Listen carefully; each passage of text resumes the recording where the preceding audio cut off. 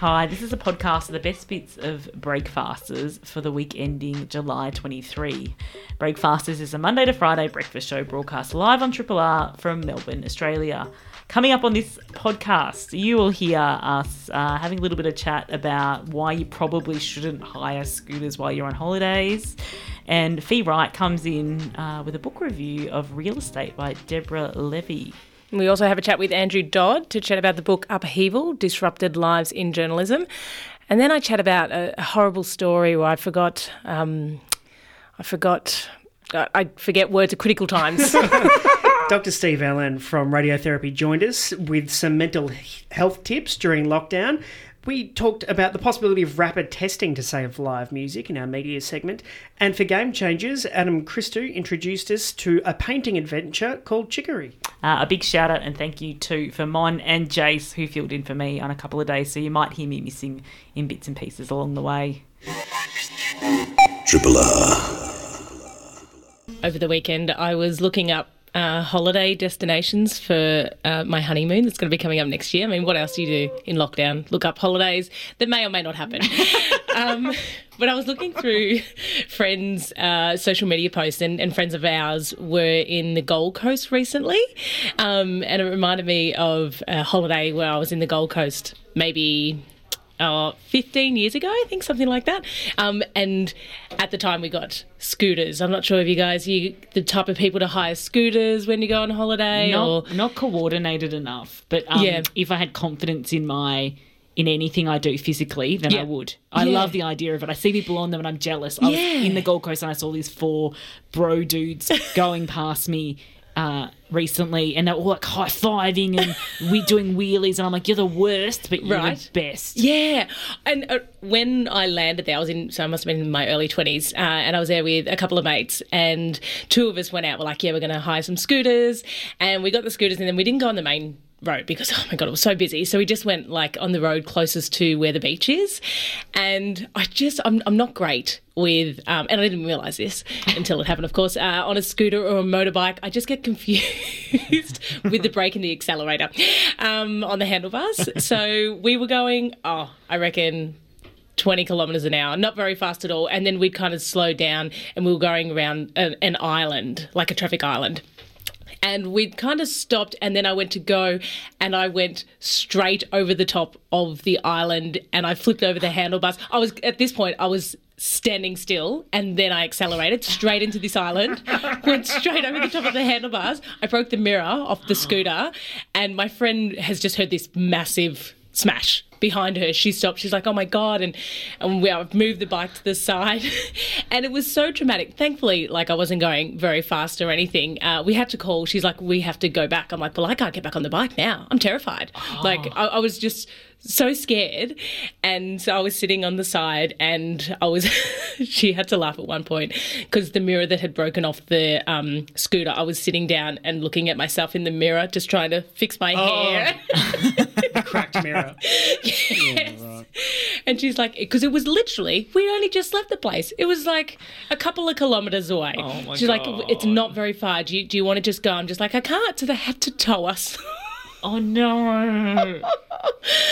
Back with a scooter. Oh, like how long had it been since you'd driven confidently out of the scooter place? Well, not 5 minutes. Oh my God. Yeah, no, it wasn't. It and wasn't. they just see this tow truck coming back. Oh, they're just like, can you? I'm like, Anyway, so they took that away. I've been to India, and I haven't ridden. Oh my God, terrifying! I would never ride a scooter or motorbike in India, but I have been on the back of one in crazy traffic. I don't mind being on the back of it if someone else is driving, even though it's insane. Like, you will fit 5 people, you will fit a family onto a motorbike in India. And just so casually, you'll see some of the kids sitting on the back just playing on their phones, just playing a game like it is nothing, weaving in and out of traffic. But yeah, as far as driving bikes or scooters, can't do it ever since then. It surprises me of you because you just strike me as a very coordinated person. With sports, I would say yes, but and I reckon I can drive a car fine. But yeah, motorbikes. Not on motorbikes. I don't know. It's funny. Like my brother rides motorbikes, my eldest brother, and he's so good that when he went for his car license, he became a mechanic quite young, and so he needed to get his car license to move cars around the block. He had to get his L's or something, so he was allowed to move cars around the block, or his P's. I don't know how it worked in the 80s. But he failed the test the first time because he was so confident, because he is a mechanic, that he'd get it, that he actually failed it. I don't know what he did wrong, but something stupid. But the guy that gave the test said to him, I gave you your motorbike license a year ago or whatever it was, or 6 months ago, and he goes, you're the best.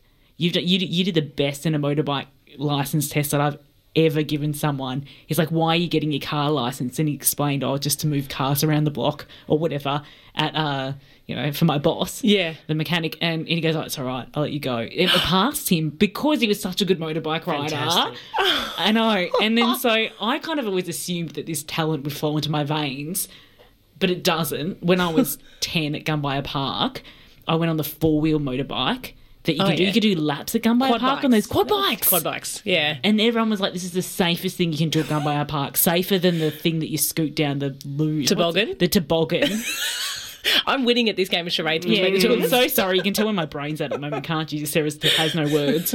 And so I went on this quad bike, and I got to the first turn on this quad bike slowly, Sarah. Everyone zooted past me, and I was just going like, and I got to the first turn. I just went straight into the fence, and the quad bike, flipped. Quad bike flipped twice. All I remember is seeing the guy that ran the quad bike thing running towards me. Oh my Lord! And he got to me and goes, "Never, ever, ever." He had no sympathy. He was a young guy. He goes, "Never in the history of Gunbuyer Park has someone flipped this quad bike." Right? So that's it. That's it. So once you've had that shame put on you as a 10-year-old. Twice? Yeah, flipped twice. Oh my God. I didn't even know a quad bike. They're so safe that they let 10-year-olds on them. Yeah. Just to zoom around a little circle. So I went to Gunbuyer Park once, and the toboggan was closed. Oh, I'm sorry. They shouldn't even open Gunbuyer Park. Yeah, That isn't Gunbuyer Park. No, it's not. That's just a field of kangaroo shit when it's just not. Well, and the quad bikes. And the quad bikes, Sarah. Lying on the floor wondering why she flipping twice on a quad bike and shamed by a teenager. I did go on holiday. I saw I was walking around Uluru and in really having a moment, and then you hear and it was Sarah on a quad bike. Sorry. It was like 15 people on segways. Oh no! Oh wow! And there was something so incongruous about it. I mean, if you've got mobility issues, fine. But if you don't, get off the Segway. Yeah. Oh, yeah. I didn't even know. Aren't Segways illegal now? Would you do a Segway? You know, when I was in Rome recently, I saw people on Segways still doing Segway tours. And I just thought they were 10 years. I didn't think people did Segway tours anymore. No, it's still a thing. Would you do a Segway tour of a major city? I don't know. I haven't been. Have you actually been on a Segway? No, I haven't been on one. Have you? Yeah. I'm so surprised by that, Daniel. Well, only because it was I was in Paris for a long time, and there were lots of. I mean, it wasn't. They're obsessed. Paris, Rome. We go to all the major cities in the world. There's Segway tours everywhere. That's right. But there are, there are bike tours. Yeah. And then Segway for people who maybe the novelty. Yeah. As well, but also if you can't walk very far or. Yeah, I can see that. I get that. I don't know why a young person who's fit and healthy would necessarily do a Segway tour. Yeah. But I've done on holidays. All bets are off. Jet skis. Yeah. Yep. Nothing that I would do in the comfort of my own municipality. No. But yeah, I love it.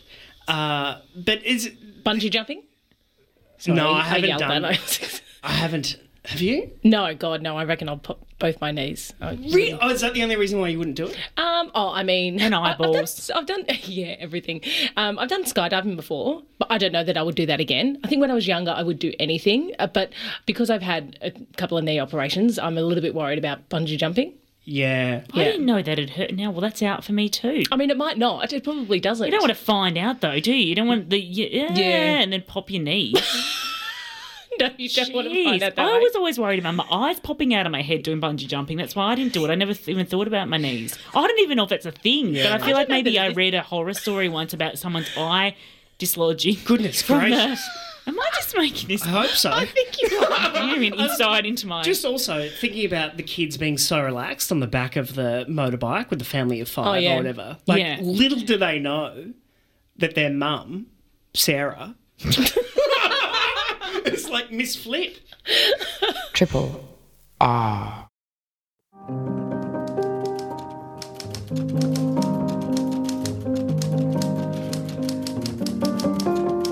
Fee Wright's here to tell us but one of the multitude of new releases she compulsively consumes. Morning, Fee. Good morning. Hello, everyone. So I'm here back again, lockdown number 5. I'm hopefully back with another book that everyone's brain can handle. I wanted to talk about Deborah Levy's new book of essays called Real Estate, which is out now via Penguin Random House.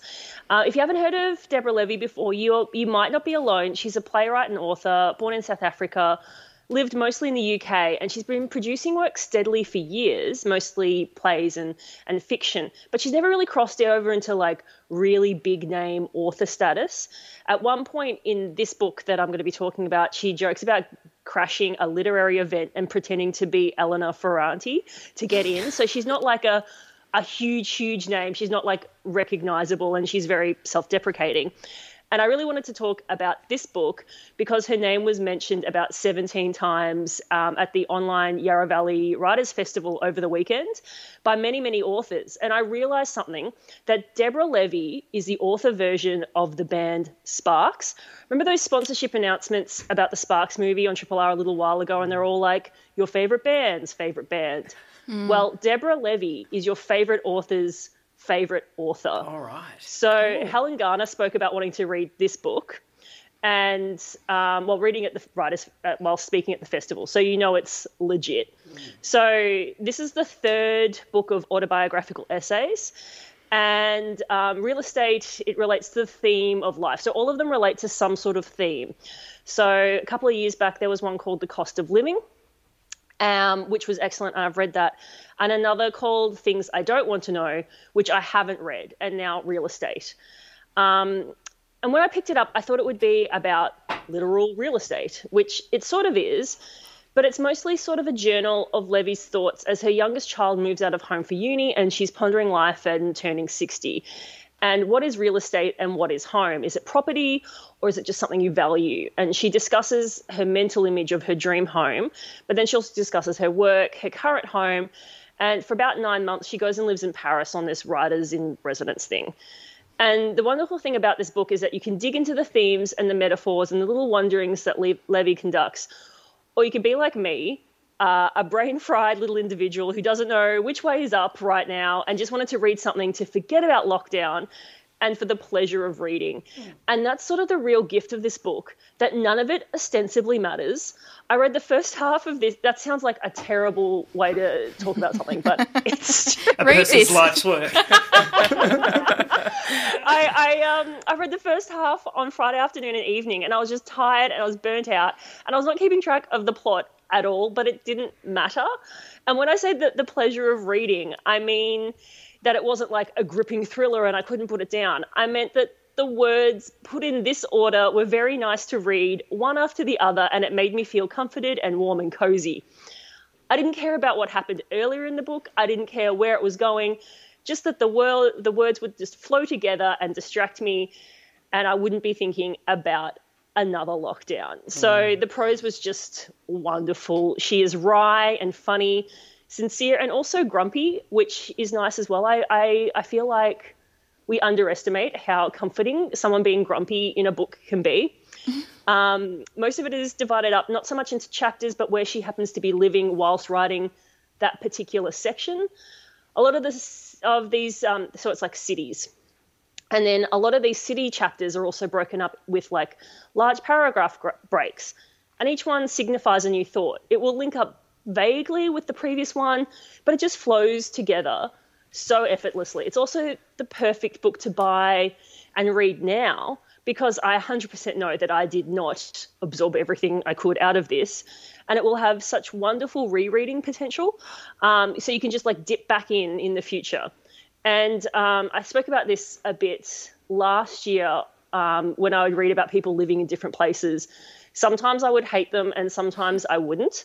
And I also didn't hate her for living in Paris and visiting New York and Germany during this book. So she's clearly some kind of wizard because I didn't begrudge her that. You know, she also pops over to Greece and lives on like this Greek island for a while, and I didn't hate her at all. Like, it's... Oh, I do. Maybe I should read it. Yeah, it was just the warmth I needed this week in particular. If we're talking sort of, if it's essayistic, is it dogmatic in any way, or is it more ponderous? Does it definitely ponderous? Okay. And that kind of ponderousness means that because it's pondering, you don't have to keep a level head and deep focus, and you can just kind of drift along with it. It's like just taking you down the river, which is really a lovely sensation. And what about the idea of reading words that flow? For someone who only reads good writing, that doesn't sound like much, I suppose, but there's a lot of bad writing out there, isn't there? Well, I actually think I was talking about this with another friend who loves Levy, and I was saying that I actually struggle to think of another writer where I do enjoy that. It was almost, poets spend so much time on such a few, like, just short pieces of work, or every word is chosen to flow together beautifully to create that image. It was like a book of that, but you weren't actually reading poetry. It was like reading silk. Yeah. Oh, God, I sound like a douche. No, you don't at all. That's why we get you here, Fee. Bring on the douchiness. I actually can't think of another author where I literally just read it because it was just so enjoyable to read the words as they were, which I don't know, it's almost like it just flowed so beautifully. I didn't mind that I couldn't necessarily recall the start of the book, and I don't think Levy would mind either. I feel like she's just happy to be sharing, and whatever you take away from her work will make her happy. But also, if you take away nothing, she probably doesn't care either, because she's spent some time living on a Greek island. Yeah. Right. It's the third in a series. You don't have to have read the first two.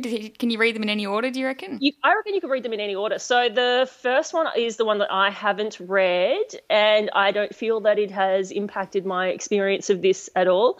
I read The Cost of Living last year before, I think. It might have been actually at Elizabeth's, the other book reviewers, and Elizabeth McCarthy's suggestion to read it. So Elizabeth never steers you wrong. If Elizabeth likes an author, it's going to be good. Yeah. So I haven't actually read them in any order. I've read them completely out of order, but they've just been just all of them just really pleasurable to read. And I also read her novel Hot Milk this year, which came out, I think, in 2016. And that's, again, another wonderful, wonderful book. But this one in particular, Real Estate, just gave, I still had to focus on the plot in Hot Milk.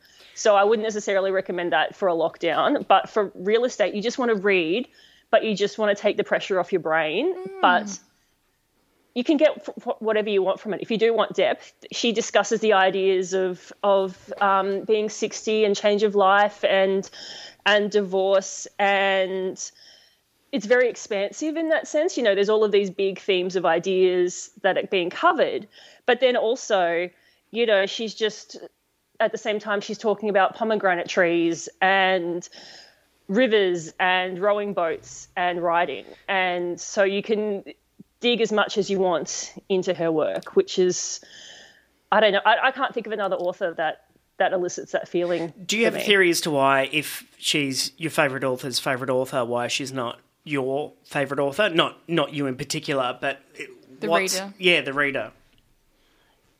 Oh, I don't know. That's such a good question. Maybe it's because of that. You can drift in and out, and because her prose flows so well. Maybe it's linking into that prose. I just seeing Helen Garner kind of muse on, what would it be like to read Deborah Levy's journals and be like really inquisitive about that, was just really interesting to me, because it spoke on two levels there. One being that she likes Deborah Levy's work, but then the other that she's also like deeply inquisitive to see what Deborah Levy's writing would be like when no one else is watching. Right. Goodness, how exciting. And so it's how old is this book? Couple of months. I think it came out May, June. Yeah. So about May. So pretty new in the scheme of things. That's right, and it's Fee Wright's lockdown read. Yes. Support your local bookshops, folks. So I picked it up from one of my locals. So highly recommend click and collect or order online, all those things, and give those community businesses a bit of a hand. Absolutely. Real Estate by Deborah Levy and the publisher? Penguin Random House. Excellent. Thanks, Fee. Thanks, guys. Melbourne's own Triple R. Andrew Dodd is Director of the Centre for Advancing Journalism and an Associate Professor of Journalism at the University of Melbourne. A former broadcaster at Radio National, Andrew presented several programs, launched the Media Report, and worked as a journalist for the 7:30 Report and the Australian newspaper, where he covered media. He's co-editor of a new book, Upheaval, Disrupted Lives in Journalism, and to tell us about it, the author joins us now. Andrew, welcome to Breakfasters. Thank you very much. I should add to that list of sins that I was a newsreader on Breakfasters in the 1980s. Get out of town. So this is a return to the fold. So thank you for having me on. Wow. You'll have to give me some tips after this. You note that in the decade to the end of 2020, an estimated 4,000 to 5,000 journalism jobs simply disappeared, along with mastheads, outlets and production houses. How have you attempted to document this upheaval?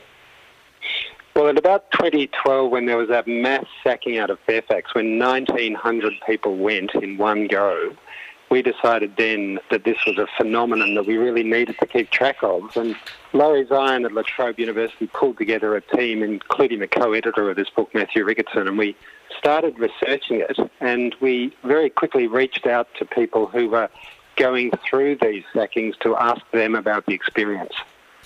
And this book is the tip of the iceberg. There's, so you've interviewed all these people and there's transcripts available elsewhere as well?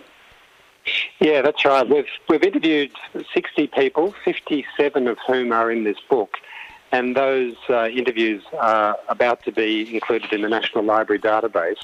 And they're very long interviews. They all go for about 7 or 8 hours, and they talk about their lives and their lives in journalism. And the ones we've got in the book really represent a wide range of experiences, but the common thing that all of them went through was redundancy, either voluntary or forced.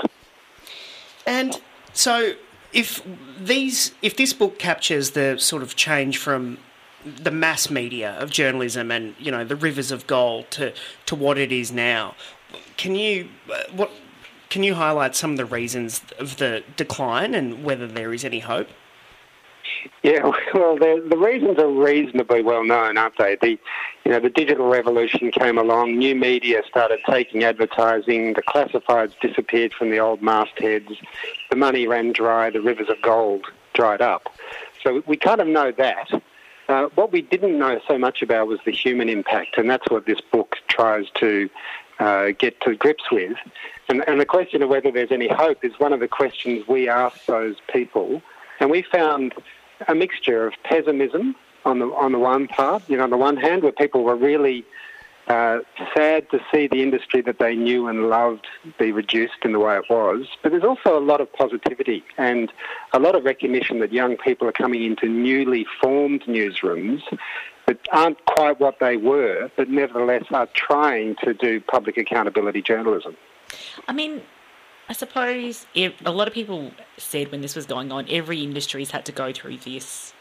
Everything shifts and changes, time moves on. But I suppose an industry like journalism at its core is so important. Like what the outcome of what journalists produce is so important to public life. That's what many people would argue, that this industry going through such a change has this huge impact on society, this kind of flow-on effect. Are you able to link these redundancies and this kind of upheaval to the way things have shifted in the way the public values, say, truth-telling in journalism and the suspicion of journalism? Are these two things linked, or are they totally separate matters? That's a really good question. I think in one sense they are coincidental. There has been the rise of social media has brought forward all these new ways where people can publish, and misinformation and disinformation is rife. And at the same time, well, I suppose they're not coincidental, isn't there? There is almost a causality between them. And because the same forces have also worked to reduce newsrooms. So there is a link. And the fact that there aren't journalists in those traditional newsrooms to the same degree doing the public accountability journalism to keep everybody on their toes does mean that there is a little less scrutiny than there once was. And particularly on things like court reporting or local government or state government reporting, those areas of journalism have really suffered in this upheaval. The public seems to value journalism. People share stories and, information matters. We have movies that win Oscars based on the work of journalists. What have we lost? Well, we've certainly lost that public accountability function. And I think one of the things that we track in the book is that we've lost some of the character of newsrooms and the mentoring that used to happen inside those newsrooms. I mean, these were described by people in the book as being almost universities of life. They were full of the most bizarre and interesting characters. You'd have experts on horse racing sitting next to, long-time career health reporters, sitting next to real estate experts, sitting next to business experts. And, so you'd go into a newsroom and you'd have this collection of highly opinionated, often grumpy, highly stressed people, but doing amazing work, keeping society and democracy animated by informing the citizenry. And we've lost quite a bit of that character, I think, and that's unfortunate. It's not to say that there aren't ways in which, journalism is being done that are really valuable now. Of course there are, but we have lost a bit of that. I mean, you work with students, I suppose, and are aware of what it takes now to become a journalist. Is funneling through journalism courses and that sort of gateway the best way to find the sort of mavericks and eccentrics and born storytellers? Really good question also. I think where journalism is taught well, it's taught through doing. It's taught through the practice. And in fact, that's really the only way to learn how to do it. It's a craft industry, after all. So if it's taught well, you really nurture people's individuality and you nurture the way in which they want to write about things. So, I think if anything, what we're trying to do in journalism schools is give people the key skills they need, but also harness the attributes they have so that they're ready for employment, and then they can take their characters into new kind of professional settings.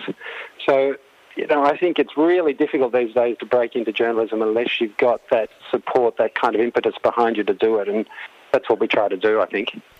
The book's full of bylines that I've recognised from, my time reading newspapers. Where do people kick on to once their career is over?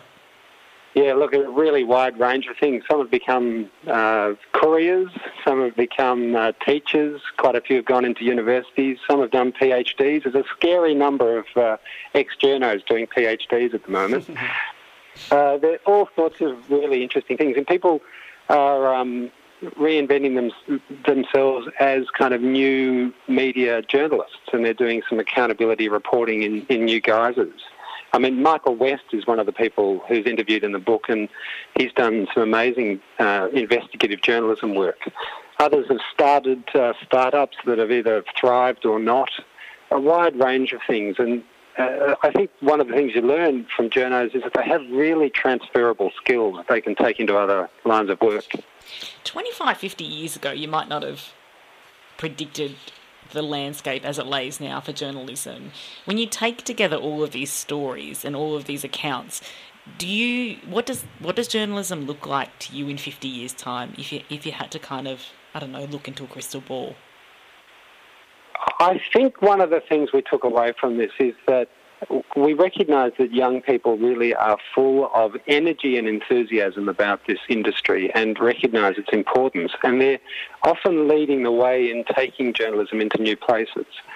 And it's unfortunate that the business models haven't caught up with all that enthusiasm and entrepreneurship yet. But as soon as it does, this industry is going to be able to reinvent itself in a healthy way. And we're beginning to see that. This news media bargaining code that's getting Facebook and Google to cough up for the content that it runs on its platforms, those platforms, is bringing money back into the industry. The problem with that money is that not all of it is trickling down to journalism.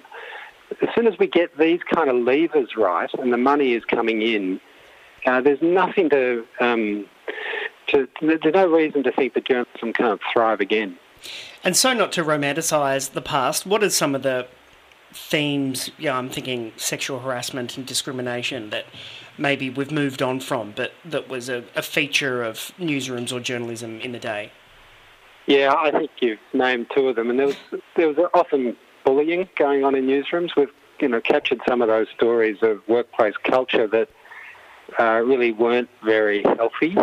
But there's also a kind of larrikinism in a good way. There's a camaraderie in a good way. There's this kind of spirit that we're, all in this caper together, and that we've got this stressful job and that we support each other through it as well. So they were characterful places. They were exciting places to work, and they were that sort of mixture of good and bad. So there's a bit to miss, but there's also a bit that we can be happy that we moved on from. Yeah. There's a full range of experiences in the book. It's called Upheaval, Disrupted Lives in Journalism, edited by Matthew Ricketson and the person we've been speaking to, Andrew Dodd, and it's out through the University of New South Wales Press. Andrew, thank you very much, and I hope I haven't let you down. Certainly haven't. Thank you so much. Cheers. Triple R on FM, digital, online and via the app. So yesterday was 1 month in the job here, broadcasting with you guys, which is exciting. Thank you. So time for our review. Brilliant. Here we go. We'll start with you. And it made me think, sitting in front of it, and I love it. It's absolutely brilliant. Sitting in front of a microphone, getting to chat with you guys all day, all morning. But I have had some, in the past, I've had like a nightmare occur where I was in front of a microphone and I had forgotten my words. I'm not sure, you guys have been working here for a number of years. Is that it probably happened to you guys? Mate, you work with us every morning. Is there a morning when I don't forget the name of a track or... Yep. Yes, absolutely. Oh, that's good. Yeah. Maybe that's why I'm enjoying it so much. I'm feeling comfortable. You're feeling comfortable. A few years ago, I was working at a cricket match, and it was at Marvel Stadium. And I've been working in this role for a couple of years now, and it was just like every other day that I'd worked. But it was the innings break, and we were having you have presentations, you have activities happening in the middle of the ground, and I'm hosting them and chatting to people. And like I said, I'd done it many times before, but this particular day, for some reason, something happened to me. Now, there are about 30,000 people at this match, right? And generally, during a sporting match, at the innings break, that's when people go to the bathroom. That's when people leave. I don't believe that many people are actually watching what's happening on the big screen or anything like that. Of course, I don't... So, sorry, you're the ground announcer. Yeah, yes, I'm the host. So I'm the on-field host. So I'm standing... Sorry, thank you for clarifying that. So I'm on the ground, and we had a couple of cricket teams playing against each other. And it was my job to introduce CEO of one of our major sponsors, and he was going to be presenting medals to the winning team. Anyway, we get there and I introduce him and I introduce the team and I say, and the CEO will be presenting each of the winning players with a and I couldn't for the life of me think of the word medals. Oh my God, right? It's not a name. You just forgot an inanimate object. Yes, right? But in my mind, I was just like, oh no, you'll get this, rather than moving on. I went, no, you'll get this. So I stood there and I went, we'll be presenting each of the players with a Each of the players will receive a... Oh, Bobby. and I tell you, right, and normally, as I said, no one is listening, but all of a sudden, if you are seeing a car crash happening on the big screen, everyone is watching the big screen. Now, I've got my floor manager there, right, who's supposed to help me through this. Like, they were standing behind the camera, and everyone around me has just frozen. Everyone's freaking out. And I don't know, something happened in my mind, and I just thought it was the funniest situation ever, which was, I guess, my reaction to fight or flight. Oh, my God. And my floor manager was looking at me.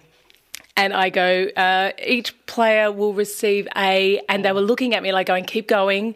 And I'm like, all you have to do is say medals. Like, there's no microphone in front of you. Yeah, just give it to me. But they were looking at me and they were stressing. There was a lady from Cricket Australia and she said to me afterwards, because she was standing next to the floor manager, to see what roles we had at the innings break. And she said, I'm sorry, Bobby, I freaked out. I didn't know what to do. I thought you were having a stroke up there. And I said... I like that they still did nothing. I know. Literally. We'll just watch this happen to her. And they were all just staring. Anyway, I started to look down because we had a young girl that was volunteering and she was holding the medals and she was standing there and everyone was, like I said, freaking out. And she was standing there and she was dangling. She was kind of shaking a little bit because she was nervous. And I go, each player will get... And I pointed at them and I'm looking at her and this young girl, she was about 15, and she looks up at me and she goes, medals. And I go, medals! Each player's going to receive a medal. And I tell you what, 30,000 people at Marvel Stadium cheered like I've never heard them cheer before. It was exhilarating. And it was also my last day working at that organisation. Was it really? Oh, I finished the season, but I continued to work for the women's team, but they did get another. It's such an important lesson in terms of, and I reckon old men in particular do this. You may have, which, you know, I think I am. I'm not an old man, but we all have. See, I'm doing it right now. See, when do you bail on your own screw up? Yes. Like, you know, we were talking to... why have you infected me, Bobby? Oh, my God. What's happened? Is this stroke contagious? No. We were talking to Digger, and I wanted to say surgical. Right. And I couldn't think of it, so I said medical. Right. Which was a passable, serviceable synonym. Close enough. And no one would have picked up on it. Or you can just go, no one's moving on until I find the right word. Yeah. Which is precisely what you did. Because you could have, I presume, done like shiny prize that goes around your neck. Yeah, well, I did actually at one stage go to describe, and I think it just got worse.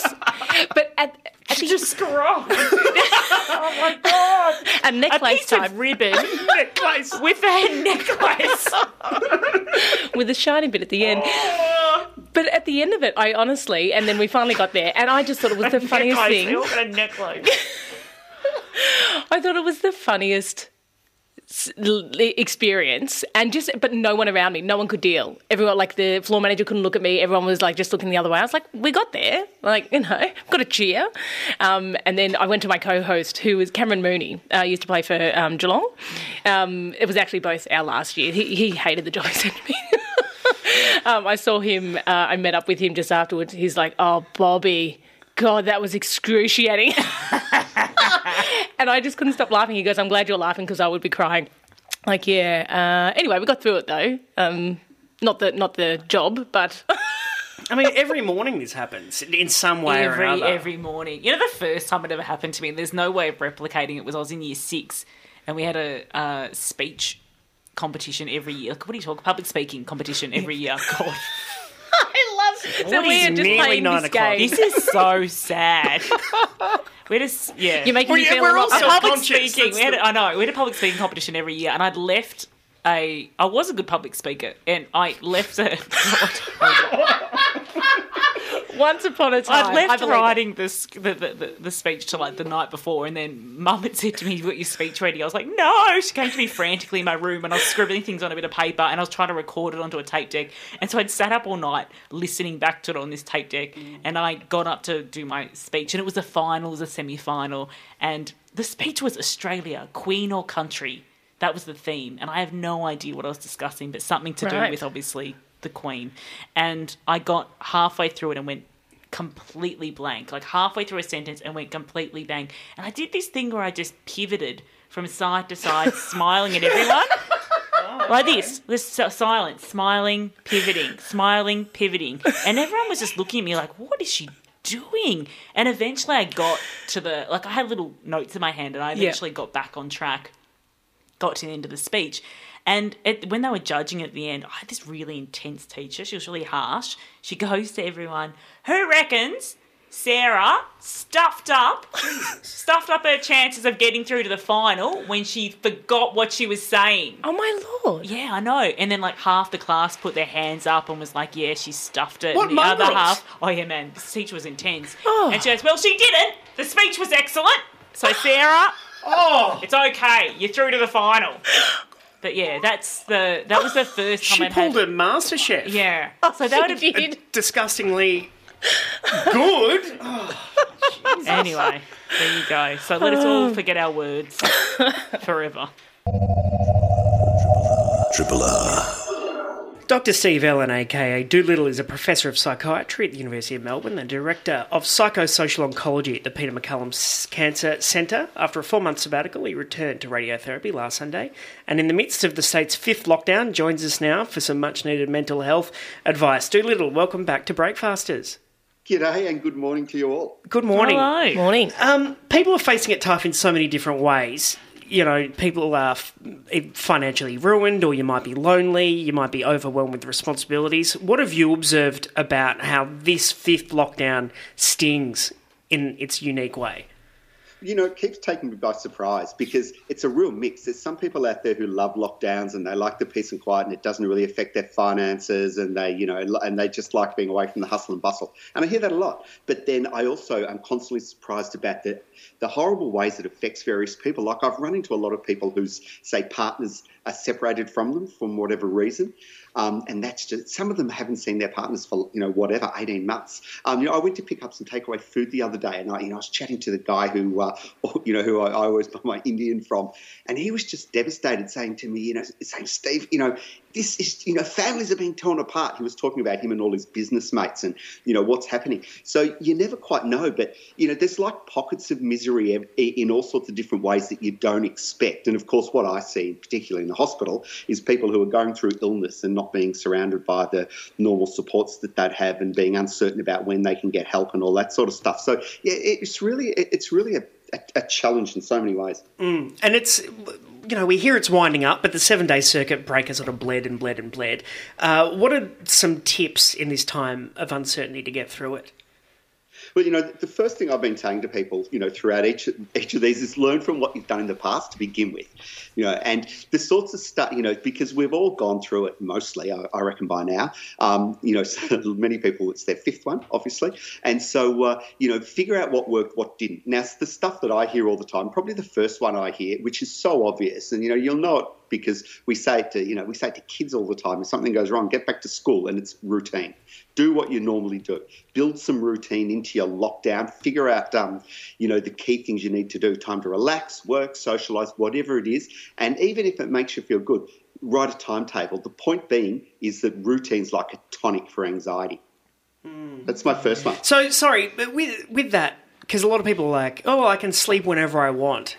Is that sort of would you try and avoid that if you can, in terms of trying to cement or bed down a routine? Look, it's all going to be individual, of course, and there's no one size fits all. But so I wouldn't necessarily avoid stuff. I'd just make sure I know my routine. So if I'm, whatever I'm doing at 9 o'clock, I'm going to start doing my work. I'm going to work for a couple of hours till 11. Then I'm going to have a break and watch some TV, and then I'm going to, maybe have my lunch. Then I might have a sleep after lunch. And it's about keeping to the same routine every day. Now, when it's only a week or two, it's not such a big deal. But of course, this was a super big issue when we were in the months and months of lockdown last year. What else might we do? Well, and again, another one, and I feel bad saying this because I've said this 18,000 times in the last 18 months, but it's staying healthy. Staying healthy, again, is your number one protection against any mental health. The mind and the body, intimately linked, stuck together. They're one and the same. So you exercise, you eat well, you don't drink too much. You get out of the house, you do whatever you can, online yoga, exercises, whatever, to stay healthy through the pandemic. And even though it's boring and it's obvious, it's like health 101, mental health 101 too. Stay healthy. How do you I've got friends who said that they're finding going for walks depressing now because it reminds them of walking for 3 months last year when that's all they could do. Do you kind of have a solution for that? So when there's not super amounts of exercise available, about how these things that you know you need to do and should make you feel better but maybe aren't making you feel better, how do you overcome that? Yeah, I reckon there's a really important trick to overcome that, and that's to mix it up.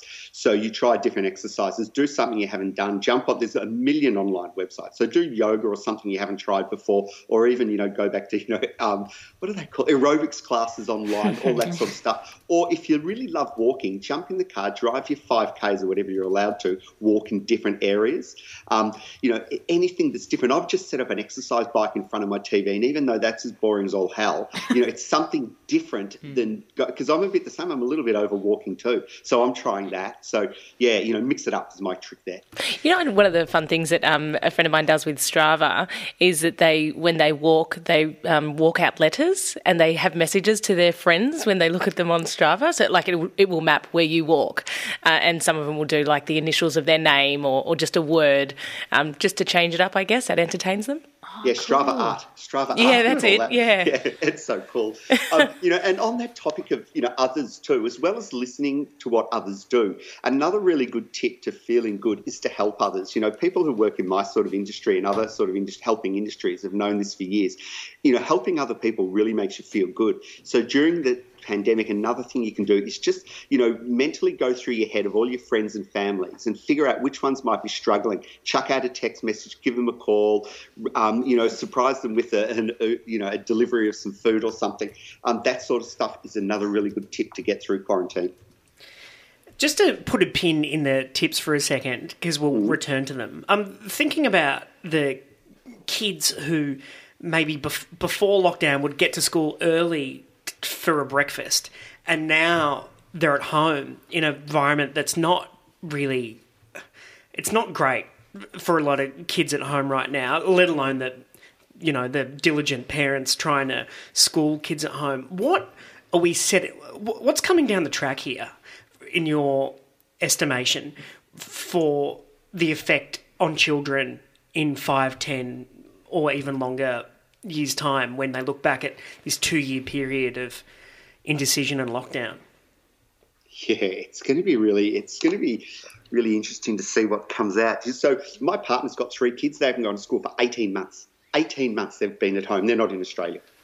And it's unfathomable. The kids, in my impression and from what I've seen, obviously we always say kids cope surprisingly well.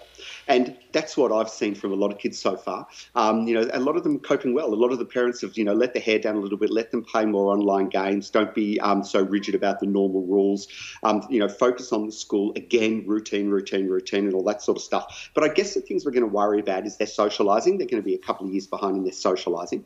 I can't see that they're learning as much in online. No kids are getting the full amount. So I think there'll be some educational delays. I think our kids will grow up with some strengths from it too. They'll grow up knowing that these things can happen, and knowing that stuff that we talk about, like we talk about global warming, we've been talking about pandemics for 20 years in the medical industry. This sort of stuff that everyone just sort of thinks, oh, yeah, it's just experts bullshitting on. They'll grow up with that sense that these things are real, so I think there'll be some strengths that come out of it. I suspect they'll get a bit of resilience out of it. So I think it's going to be swings and roundabouts as for what happens to our kids in the long run. But it's something that we'll keep obviously a super close eye on, just like we're keeping a close eye on our kids now and, looking for signs that they might be struggling. Yeah, which bleeds into, I suppose, helping others. Yeah, absolutely, yeah. And kids is one of the biggest things that people have been asking about. I've had that questions about kids so much, and there's some great websites with tips for anyone who is worried out there, tips about how to home educate and how to look for signs of worry. Start with the Children's Hospital. They've got a great website, Royal Children's, but there's heaps of others too. What else can we do? Well, I hear people wondering a lot about how to use their time and what to do. And one of the things I've been saying a lot to people is, use your time wisely if you can. Think through all the fantastic things that you can do, especially creative stuff. Most people have a list of things in their head that they've always wanted to do, like painting or writing or singing or dancing or, even, learning maths. But I always chuck in on the flip side, if you can't use the time wisely, who gives a shit? Use it unwisely. At the end of the day, it's a pandemic and our goal is to get to the end of it in one piece. So, use it wisely, but if you can't use it unwisely. I think that's important. It's funny, have you seen people, look at the sourdough phase is over. So what are people doing differently this one to the last one, do you think? Well, I've been, Trevor, I went on a sabbatical up north for 4 months, so I missed a bit of it all. Right. But Nice. I think what they're doing differently, I still heard some people making sourdough last week, getting back into it. I think people have really delved down into the depths of Netflix and the various other streaming services. I tell you what I just started. I just started West Wing, which I haven't watched for, obviously, 15 years. And so I started at episode 1. I think there's a whole lot of creative things and, ways you can find to chill out and do stuff, but you just have to dig around. I think people are just baking the sourdough and throwing it at the wall now. Get out. That's my tip. Yeah. And what else should we do you suppose, to... Oh, look, my final one, and I'm going to sound like an old man, a dad saying this, but I don't give a damn, is perspective. We've got to remind, I've heard a lot of times... I think people sometimes lose perspective of what's going on. We've got to remind ourselves that lockdowns are inevitable during pandemics. Love them or hate them, they're inevitable. We're going to have more. It's not going to be the last one. And compared to the rest of the world, we're doing incredibly well. Our hospitals are essentially empty. We've got a few patients, COVID patients here and there, but essentially hardly any. Our lockdowns are getting briefer. Our vaccination rates, I love watching the number climb every day. I flick onto that now instead of the COVID numbers and watch it climb. And, we've got food, we've got income support, we've got shelter, so in the overall scheme of things, we're doing incredibly well in Australia and Victoria especially, compared to so many other places where they don't even have the luxury of getting out of lockdown because of the poverty and the way that COVID's ravaging through their country. So, I think even though I'm not saying, of course it's okay to feel shitty, but I think it helps sometimes to take a bit of a reality check. Yeah. Now, Steve Allen, you have a new version of your book out? Oh, yeah, we've got, Catherine Devaney, Melbourne legend, comedian, writer, great mind of mine. We wrote a book called Mental Everything You Never Knew You Needed to Know About Mental Health. We chucked out a new edition just this month, and it's got a chapter in COVID, and we updated everything. Check it out. Brilliant. It's fun. Okay, out through Black Ink. Dr. Steve Allen, thanks very much. Thanks for having me, guys. Cheers. You're in Triple R. That's right. Triple R.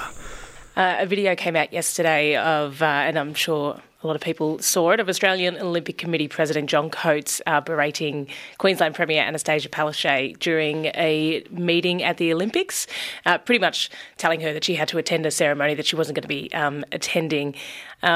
He played it off as it was a joke. He was being jovial about it, but there were mixed... Well, actually, there weren't too many mixed opinions, I guess, online, not from what I saw anyway.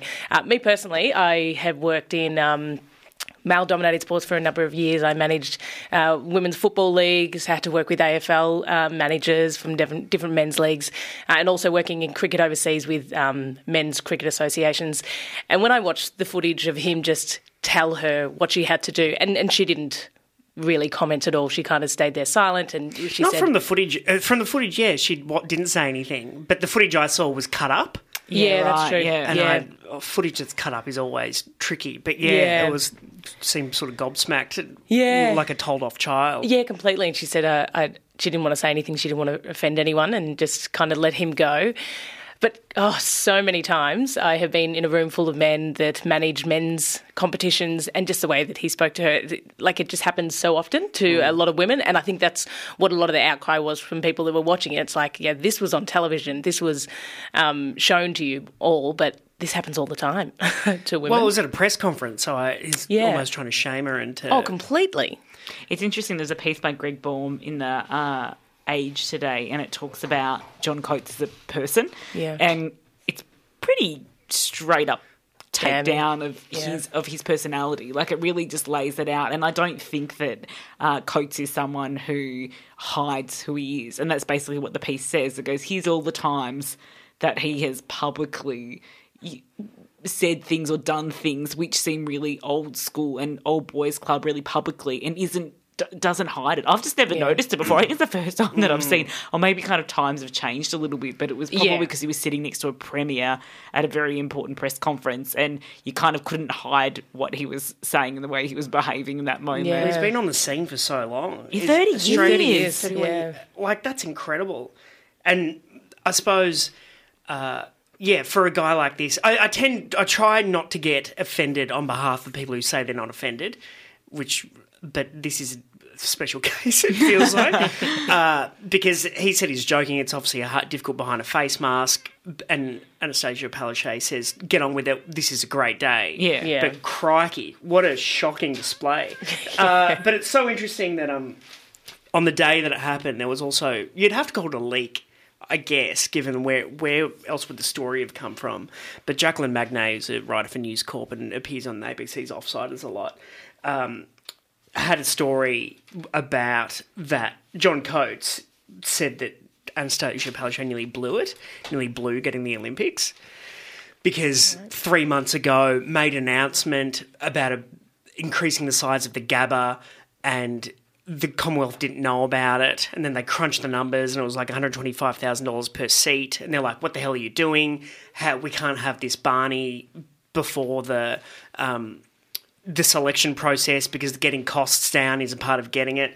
Then apparently he had to convince the then Queensland Deputy Premier Jackie Trad, who was vehemently opposed to the 2032 Olympics.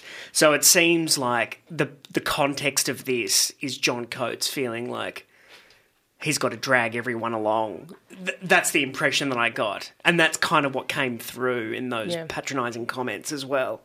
But, yeah, I mean, it's kind of spoiled what was a pretty exciting celebration. Yeah. It seems to be, too, though, as well, a reflection of what those functioning bodies are like. Yeah. BARM definitely kind of makes that implication, I suppose, that the IOC in of itself is an old boys club, and this is the way old boys clubs behave. And so we just kind of had the window open a little bit for us to see it. Totally independently, though. Why wouldn't you go to the opening ceremony if you were there? I don't know. Wasn't it political? She didn't want to get in trouble for being over there and to be seen to be having... You're already there. Having fun. Not having fun, but you know what I mean? Like, she's already left the country to go and have political things. I think it was because she had all of these meetings and didn't want to look like she was just faffing about. But, well, that's right. And that's the thing where... now that Brisbane has the Olympics, everybody's forgotten the controversy about her going. Well, that's the thing, right? So, and now, and also, this is more controversial, but because the Delta variant came from India, we halved the Indian intake from India. Now that the Delta variant has screwed Australia, it's less likely that you'd see a backlash against trying to contain the Delta variant. Does that make sense? Oh, I see. Yeah. Like, my point is that things were controversies are no longer controversies. I don't think that Alexander Palaszczuk going to the Olympics, I was never offended by it in the first place. Yeah. And now that Brisbane have got the bloody Olympics, people seem to not care about exactly. it. Right, yeah, I see what you mean. Anyway... I've just got a quote from him, like, to move on really quickly from it, but it's just funny. I think BARM was kind of illustrating what Coates is like and how he's not kind of... He'll make public comments off the cuff all the time. Apparently when Great Britain did really well at the 2008 Beijing Games, in the swimming team specifically, he said at the time, not bad for a country that has no swimming pools and very little soap. It's like a line from... The Office? The Office, right? Yeah, you're like, does that really come out of your mouth? Yeah, so just kind of funny. And he's the right-hand man of the IOC, President Thomas Bach, in Australia, and just the dinners and the schmoozing, and it's all so old school and gross. Isn't it? It's so old school. Oy. Now, there was a station announcement earlier about crew keeper and music keeper, I think. Yeah, I just heard that. Which is good. It's a great system to have in place, because everyone's... So go on, sorry. No, I was just going to say it is a good system, but it also just made me sad that system has to exist. That's totally right. I would prefer... It it's fantastic, and you wouldn't change it. But what would be interesting is if you used double that money or that money to subsidise rapid testing. Now, France is now making tourists into France pay for rapid tests. You get the result in minutes, and then you can go in. What if you use that money to subsidise rapid testing of punters, and we just get the live music scene going? You know, you show your ID, you do your rapid test, and you go in. Are the rapid tests perfect? Probably not, but neither are the vaccines, and nothing is perfect. And I reckon the state would wear it to get it going. I think this makes so much sense. And can you imagine the potential for events to take place and to have an immediate response to the desperation that the events and particularly the music industry are feeling right now? Yeah. The state's trying to pump money into and little grants into places and into businesses, but none of it's enough to sustain the industry, which is already at its kind of rock bottom at the moment. So I just think that makes sense. Are rapid tests available en masse in Australia? Can they be made available? I don't know much about them. Well, that's the thing. Can we make them? Yeah. Can we source them? It's obviously fine for France. The US are travelling, and to get on a plane, you're taking a rapid test. They're just there. They're a part of the world. If you could combine it with vaccination at the moment, it would just make so much sense. It would be fun.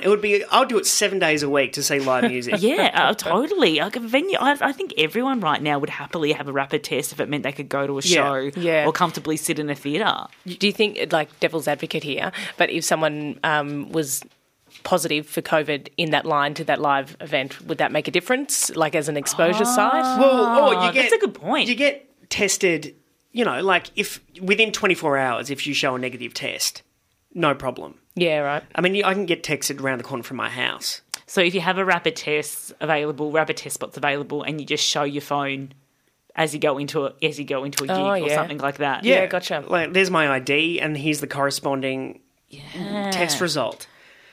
Let's get it moving. Yeah. Especially because it was interesting to see that pub owner fined $22,000. Oh, in Echuca, was it? Yeah. What happened? So he just opened. He said, "This is killing us." And he opened his doors during the 5th lockdown. Pastoral Echuca hotel owner Trevor Andrews opened on the weekend in defiance of the lockdown. And there were punters in there. And you could see, he showed the security footage, and you saw 20 cops filter in. Whoa. It was quite threatening, and it was ominous. And he broke the law, and that's what you would expect. You kill one, scare 1,000, so it goes the same. Yeah. But it felt to me like the resistance is growing.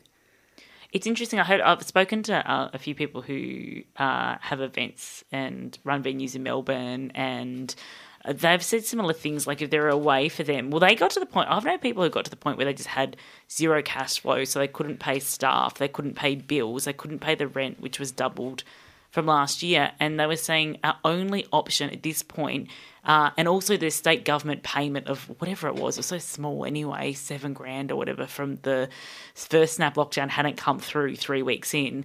They said their only option at this point was to open and to try and either make money to cop a fine and just to get the cash in that point. That's conversations I've had. Sense. Yeah, I've had that conversation with a few people, and then they didn't, obviously, because things are so staunch here in Melbourne at the moment, and they didn't go through that decision. But they said it was getting to the point of desperation where they said they don't know how else to function without falling over, and that's that. I mean, if it's that desperate where you're going, I don't want to do this, but I don't know what else to do. We have no other option. Can you give us an option?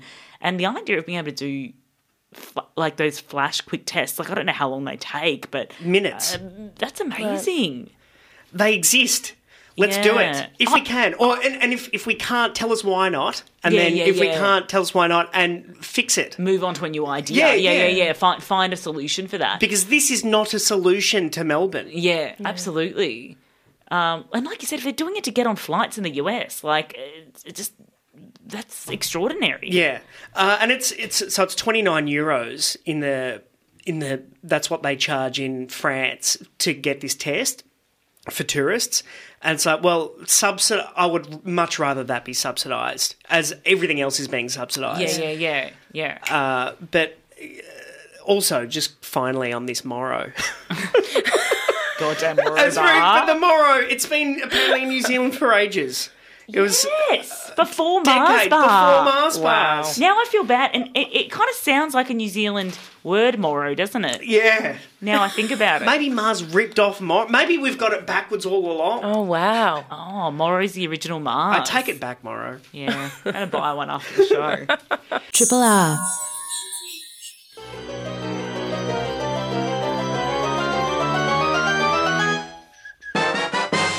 Adam Christo has stepped AFK to talk games on Breakfasters. Morning, Adam. Good morning. Can you explain that reference? Away from keyboard. Oh, very good. Yeah, it takes me back to the, I don't know, Thank you. 2 months ago when I was playing World of Warcraft. I still use that term all the time. I'm old, everyone. I don't know. Yeah, video games, hey? Once again, we're all trapped in our houses, so perfect time to pick up a game and play it. I was just saying off air before we went live that I broke my toe last week, which is an even better excuse to just sit around the house and play video games, because I can't really walk everywhere. Was it on the bed? Was it a post of a bed? Was it a cabinet? Was it a table? So we have a hallway, and there's like a corner on the hallway that Way kind to of brag juts about out having slightly. a hallway. Yeah, I know, riveting. Some people don't. and I just jammed it into the corner of the hallway, which juts out into the living room. Yeah. And just it was good toe injury time. You don't get a lot of sympathy for a stub toe, but we're here for you. Thank you. I feel it. I have been playing a game. What a shock. I've been playing a game called Chicory, A Colourful Tale, which came out kind of early June. It's out now on PlayStation 4, PlayStation 5, and PC. I'm playing it on computer. And it's by Finji Game Studio and independent developer Greg Lobanov, and a small team of 4 other developers that worked with him to kind of put it together. So really tiny indie game put together by a small group of people.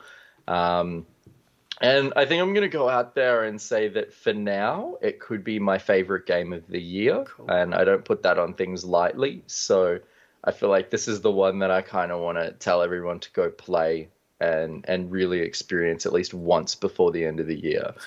And so you might be like, what is this game? Why am I throwing so much lush praise on it? Essentially, it's a painting adventure. So it is like a top-down kind of 2-dimensional kind of exploration game. Think like really early Legend of Zelda games from the 90s and 80s, where you take on the role of a very cute dog in a world of anthropomorphic animals, and everyone is named after food. And you come into the possession of a magical paintbrush that allows you to paint and color the world around you. The game actually opens up with a really simple question, which is, what is your favorite food? And I just sat there for like 10 minutes agonizing, not sure what I should write. And I was like, do I pick like a really cool food? Do I pick something basic? I ended up going with chocolate because I was like, that's pretty basic and that'll do. I don't want to think too hard about it. But that's how the game actually gets you to name your character, which I think is really kind of adorable and sweet, so that you fit into the rest of the world of everyone being named after food. And it immediately sets up the stakes of this world. So your character, in my case, Chocolate, is the #1 fan of the wielder of the magic brush in this world, who is a rabbit named Chicory. You work in Chicory's art studio as the cleaner, and the game opens up with you basically scrubbing Chicory's art studio and cleaning up all the dust from it, which kind of introduces you to one of the big game mechanics, which is that on computer, you use the mouse like you would, say, an MS Paint to kind of like delete and clean things and kind of paint on the world. And so while you're kind of brushing and cleaning this art studio, something happens in the world. There's a great shock, and suddenly all the color is gone. And you kind of stumble out of the art studio and realize that Chicory has gone missing and the magic paintbrush is lying on the ground. And so it's kind of up to you to pick up the paintbrush and go on a quest to save the world, and also restore color to everything as well. So the kind of very first thing that you can do in this game once you pick up the paintbrush is start coloring and everything. And that's kind of when this game also turns into a bit of a coloring book. And I think a lot about, like, does anyone remember the adult coloring book phase of a couple years ago where everyone was just buying coloring books? Mm-hmm. Yeah, it's got that sort of energy about it. It's like every single space that you walk into this game is black and white, and you can spend as much time as you want coloring it in. You don't have to color it in, but I feel compelled every time I walk into a space to just like spend 15, 20 minutes touching it up and making it pretty. So that's been really enjoyable for me in terms of like a headspace thing while playing this thing in lockdown. But you also use paint and color to kind of manipulate the world around you and get through puzzles as well, which is really exciting too. So early on, you discover that if you paint certain plants, they'll grow or they'll shrink if you wipe color off them. So you can kind of learn to kind of get past bushes and shrubs that might be blocking your way by painting them or removing the color from them. And that kind of lets you get through a whole bunch of really simple puzzles in this world. Later on, you end up fighting bosses using your paintbrush and having to color them in while dodging their attacks. You get a whole bunch of really cool powers related to your paintbrush, including the ability to paint glow-in-the-dark paint, which lets you explore dark caves and environments that you can't see normally. And I don't really want to spoil all of the paintbrush powers because I think a lot of the fun of this game is kind of uncovering and discovering what comes next every time you unlock a new power for your paintbrush. But I think the other big twin element of this game outside of the really relaxing painting and exploring the world and kind of solving puzzles is the really great writing in this game. This game is just oozing with really wonderful personality, and just all of the characters in it have so much heart and so much depth and warmth to them. You might only have a short conversation with a character that you stumble on into a town or outside a cave. But even through a handful of lines, they feel fully fleshed out and with so much depth as well. And it's an interesting story too, because your main character is one that is full of endless optimism, but feels like they have no idea what they're doing. Ultimate imposter syndrome. They've picked up this magical brush, and suddenly they're the brand new wielder of the magic brush, whether or not they want to be. And they're kind of shit at art, because I'm shit at art. I can't paint really well. I paint horrible things. But everyone around them kind of pushes them on and encourages them. And as you bump into other people that were former wielders of the brush that live in this world, that have kind of retired from their life of art and keeping up maintenance on all the colors of the world around them, they kind of just turn to you and go, we were all making it up as we were going. We have no idea what we're doing. And it's a really sweet sort of, through line in this game, which seems to be about, mental health, depression, anxiety, imposter syndrome. You kind of bump into Chicory a little bit later in the game and realize that she threw the paintbrush away because she was depressed at the time. And so a lot of this game is about exploring your relationship with Chicory as well, as you kind of build up a kind of artist-mentor relationship with them and they come back into the picture of the story. I don't want to spoil too much about this game's story, but it is really well written and very beautiful as well, and takes you into some really cool places in terms of like art galleries in these quaint little towns where you can kind of sit and do an art lesson where everyone is in awe of you because you're the master of the paintbrush. But some of the students who have been painting there for like years, for just one chance to hold this paintbrush, kind of look at you and like, you're a bit shit. It's really well written.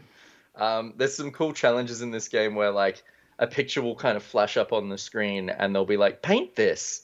And you have to kind of try and paint it as best as you can. Always ends up looking like dog crap when I do it. But it's very entertaining. Well, you say that, but you've sent through an animated GIF of what looks to be a cat holding a watering can. Is that you? I drew that. So that was one of those challenges where a really beautiful picture of a cat holding a watering can is given to you, and it's like, repaint this masterpiece. I made that trash. So I like it. Yeah, it's awesome. Yeah, it's good. That's the other thing, is this game lets you create animated GIFs of everything you paint, every screen that you walk into, every masterpiece that you have to paint. It lets you kind of save a GIF and send it to your friends, which is kind of cool. It has a co-op painting mode as well, so if you've got a friend as well that wants to join in, maybe sit on the couch with you on PlayStation and pick up a controller, you can both start painting the world and get into fights as you kind of try to figure out the best way to paint an area. I just think this game is really special. It's kind of hard to really quantify, but it's got this sort of lightning strikes kind of element to it where everything just works. The soundtrack is by Lena Raine, who is a games developer, soundtrack maker, who is kind of really well known for her work on a game called Celeste from a few years ago, which ended up popping up on a whole bunch of really good music blogs for end of album year lists, which is not a thing that happens with game music very often. So the game has really beautiful meditative instrumental music that kind of follows along with it, that just fits the thematics and the emotions of what it wants to tell at any time. So it's kind of one of those weird games where everything comes together, all the sums of its parts fit together perfectly, and I really want more people to play it. I think it's something really special. Right. Do you reckon this soundtrack will come out too? Or it's on Bandcamp if anyone wants to hunt it down and check it out, the Chicory soundtrack. But yeah, it fits in best in the context of the game, creates a lot of moody, kind of ambient and emotional kind of spaces for you to explore and get lost in for 20 minutes where you try to paint the trees the way you want to. Dead set. Chicory, a colourful tale on PS5, PS4 and PC. And studio again? So it's Finji Game Studio and independent developer Greg Lobanov. All right. Chicory. Adam Christou, thanks very much. No worries. Thanks. Triple R. You've been listening to a podcast of the best bits of the Breakfasters, which is the Monday to Friday breakfast show broadcast live on Triple R from Melbourne, Australia. Feel free to get in touch with Breakfasters via Facebook, Twitter, Instagram, or via the Triple R website.